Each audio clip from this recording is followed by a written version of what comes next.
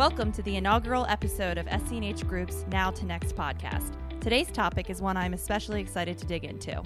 When it comes to choosing a succession strategy, business owners have a lot to consider.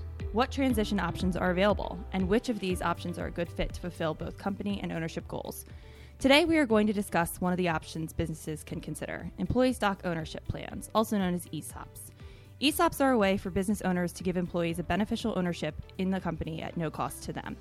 Joining me is Lindsay Boblitz of SC&H Capital, an investment banking and advisory firm providing merger and acquisition, ESOP, and business valuation solutions globally for leading middle market companies. Lindsay is a vice president in the practice and focuses on valuations and ESOPs. Welcome to the SC&H podcast, Lindsay. I'm excited to have you today. Thanks. It's great to be here. Awesome. Well, let's jump right in and give you the chance to start out by telling our listeners a little bit more about ESOPs. Can you tell us about ESOPs as a liquidity option and the benefits? Sure. So ESOPs are an alternative option for selling a company. Rather than a business owner selling his company to a third party or a competitor or even the existing management team, then an ESOP allows the business owner to sell it to his employees. And that's done through a newly created trust. Most employees don't have the cash to actually buy the shares. So in this case, they receive the shares over time as a retirement benefit through the ESOP. There's three major benefits that I see to an ESOP. The first is there are substantial tax advantages, and the tax advantages are for the selling shareholders as well as the actual companies that sponsor the plans. The second is the culture. ESOPs provide the business owners who feel strongly about their existing corporate culture the ability to keep that culture in place. The ESOP transactions allow the shareholders to sell the stock and transfer the control of their firms gradually, so it's not done all at once as it would be if it was in a third-party transaction. The owners can slowly decrease their role in the company, and they can remain active in the business years after selling to an ESOP. So it's not like one day you're the manager or the owner of the company, and then the next day you're gone and you're replaced. So that continuation of the management team is usually helpful for the transition. This helps preserve the company's culture and groom the future management team for their eventual leadership roles. The third benefit that I see is that ESOPs are an alternative to a third-party sale. And a lot of times there's companies that just haven't attracted the eye of a potential buyer, and the owner still needs to create liquidity for the business that they've created. So an ESOP is an attractive option for that. It's really interesting. Are there any generational impacts when considering an ESOP? Sure. I've noticed that there's a big difference in how the different generations perceive the ESOPs. I don't think there's any negative impacts or overly positive impacts for any one generation in particular, but there's a definite difference in how they look at an ESOP. For the millennials, an ESOP is an ownership in the company, so it's a long-term play, and the millennial generation tends to take an interest in how that works because it's a pretty unique employee benefit that they typically aren't exposed to in school, and it's typically not a topic of conversation that they're going to have in their friend group. So I've noticed that millennials tend to want to work at companies where they feel like they can make a difference and where they support the company's vision. And an ESOP is an attractive option for this because it shows that the company is dedicated to its employees. A company that says that they love their employees is different from a company that actually shows that through an ESOP by giving the stock in the company as a retirement benefit. But it's not just the fact that the company has an ESOP and that they receive an annual statement every year with their stock balance. It's the ESOP culture that goes with it that's attractive. So some companies embrace that ESOP culture better than others, and I think the ones that really embrace that culture is the companies that are going to have the biggest benefit in recruiting and retaining the millennial generation. Since the younger generation is just starting out their careers, they may have to move around to a few different companies before they find out where they fit best. And ESOPs typically have a 1-year waiting period before the employee can become a participant, and then a 5-year vesting schedule after that. So it's a bit longer of a time frame than a 401k where you get your employee match, you see your balance there, and you're sometimes completely vested in that. So the vesting schedule can be a little bit different for millennials to understand. So it's important for companies to educate their employees about that.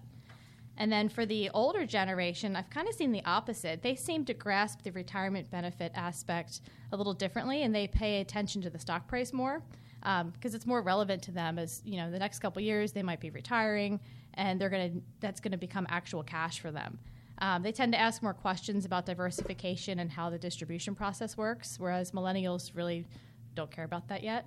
And they're concerned about, they are not as concerned with how they can make a positive impact in the stock price.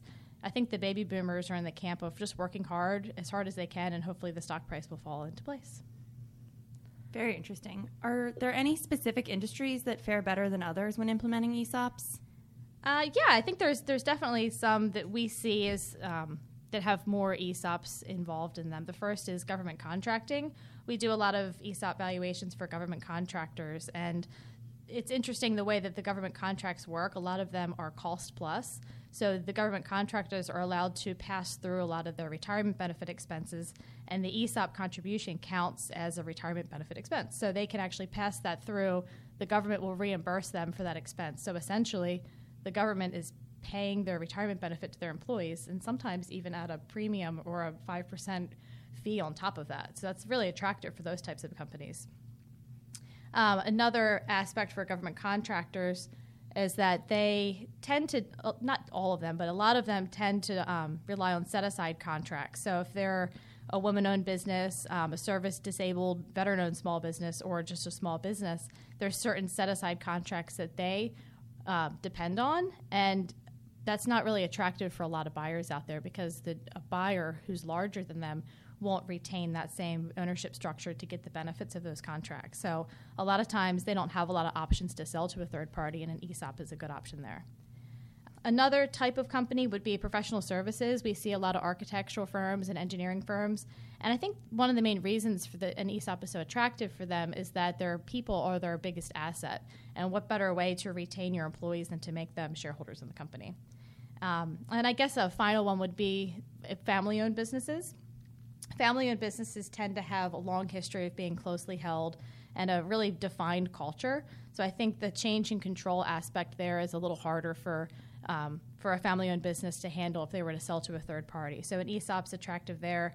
They get to slowly transition the control to a new management team instead of it all happening all at once. Very nice. What is the most effective method or style of communication to inform your employees about the move to an ESOP? I think this is a good question to touch on, especially after just, speaking to the generational impacts. I'm sure the forms of communication can come in different avenues for different generations within firms. Yeah, definitely. So right after a company completes an ESOP transaction, the employees have to be educated about how it will affect them. I think the most successful ESOPs that have really embraced the ESOP culture are the ones that go into depth about why the owner selected an ESOP. It really shows the owner, or it shows the employees that the owners care about them and chose to give the shares in the company to the employees rather than, look out for their own best interest. So I think that goes a long way with employees. Most people are unfamiliar with what ESOPs are, so it's always strange to hear, oh, we're an ESOP. So I think it's really important that after an ESOP transaction, there becomes an ESOP education strategy in place. Obviously, face-to-face is the best way. It gives the employees opportunities to ask questions. So I recommend that after some of our clients finish their ESOP transaction, that they physically have a meeting where they inform everybody what happened, do a presentation, give employees the opportunity to ask questions.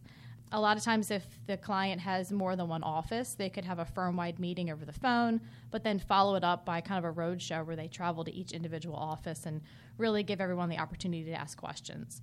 It's a lot to take in, so I think frequent ESOP education meetings should be implemented.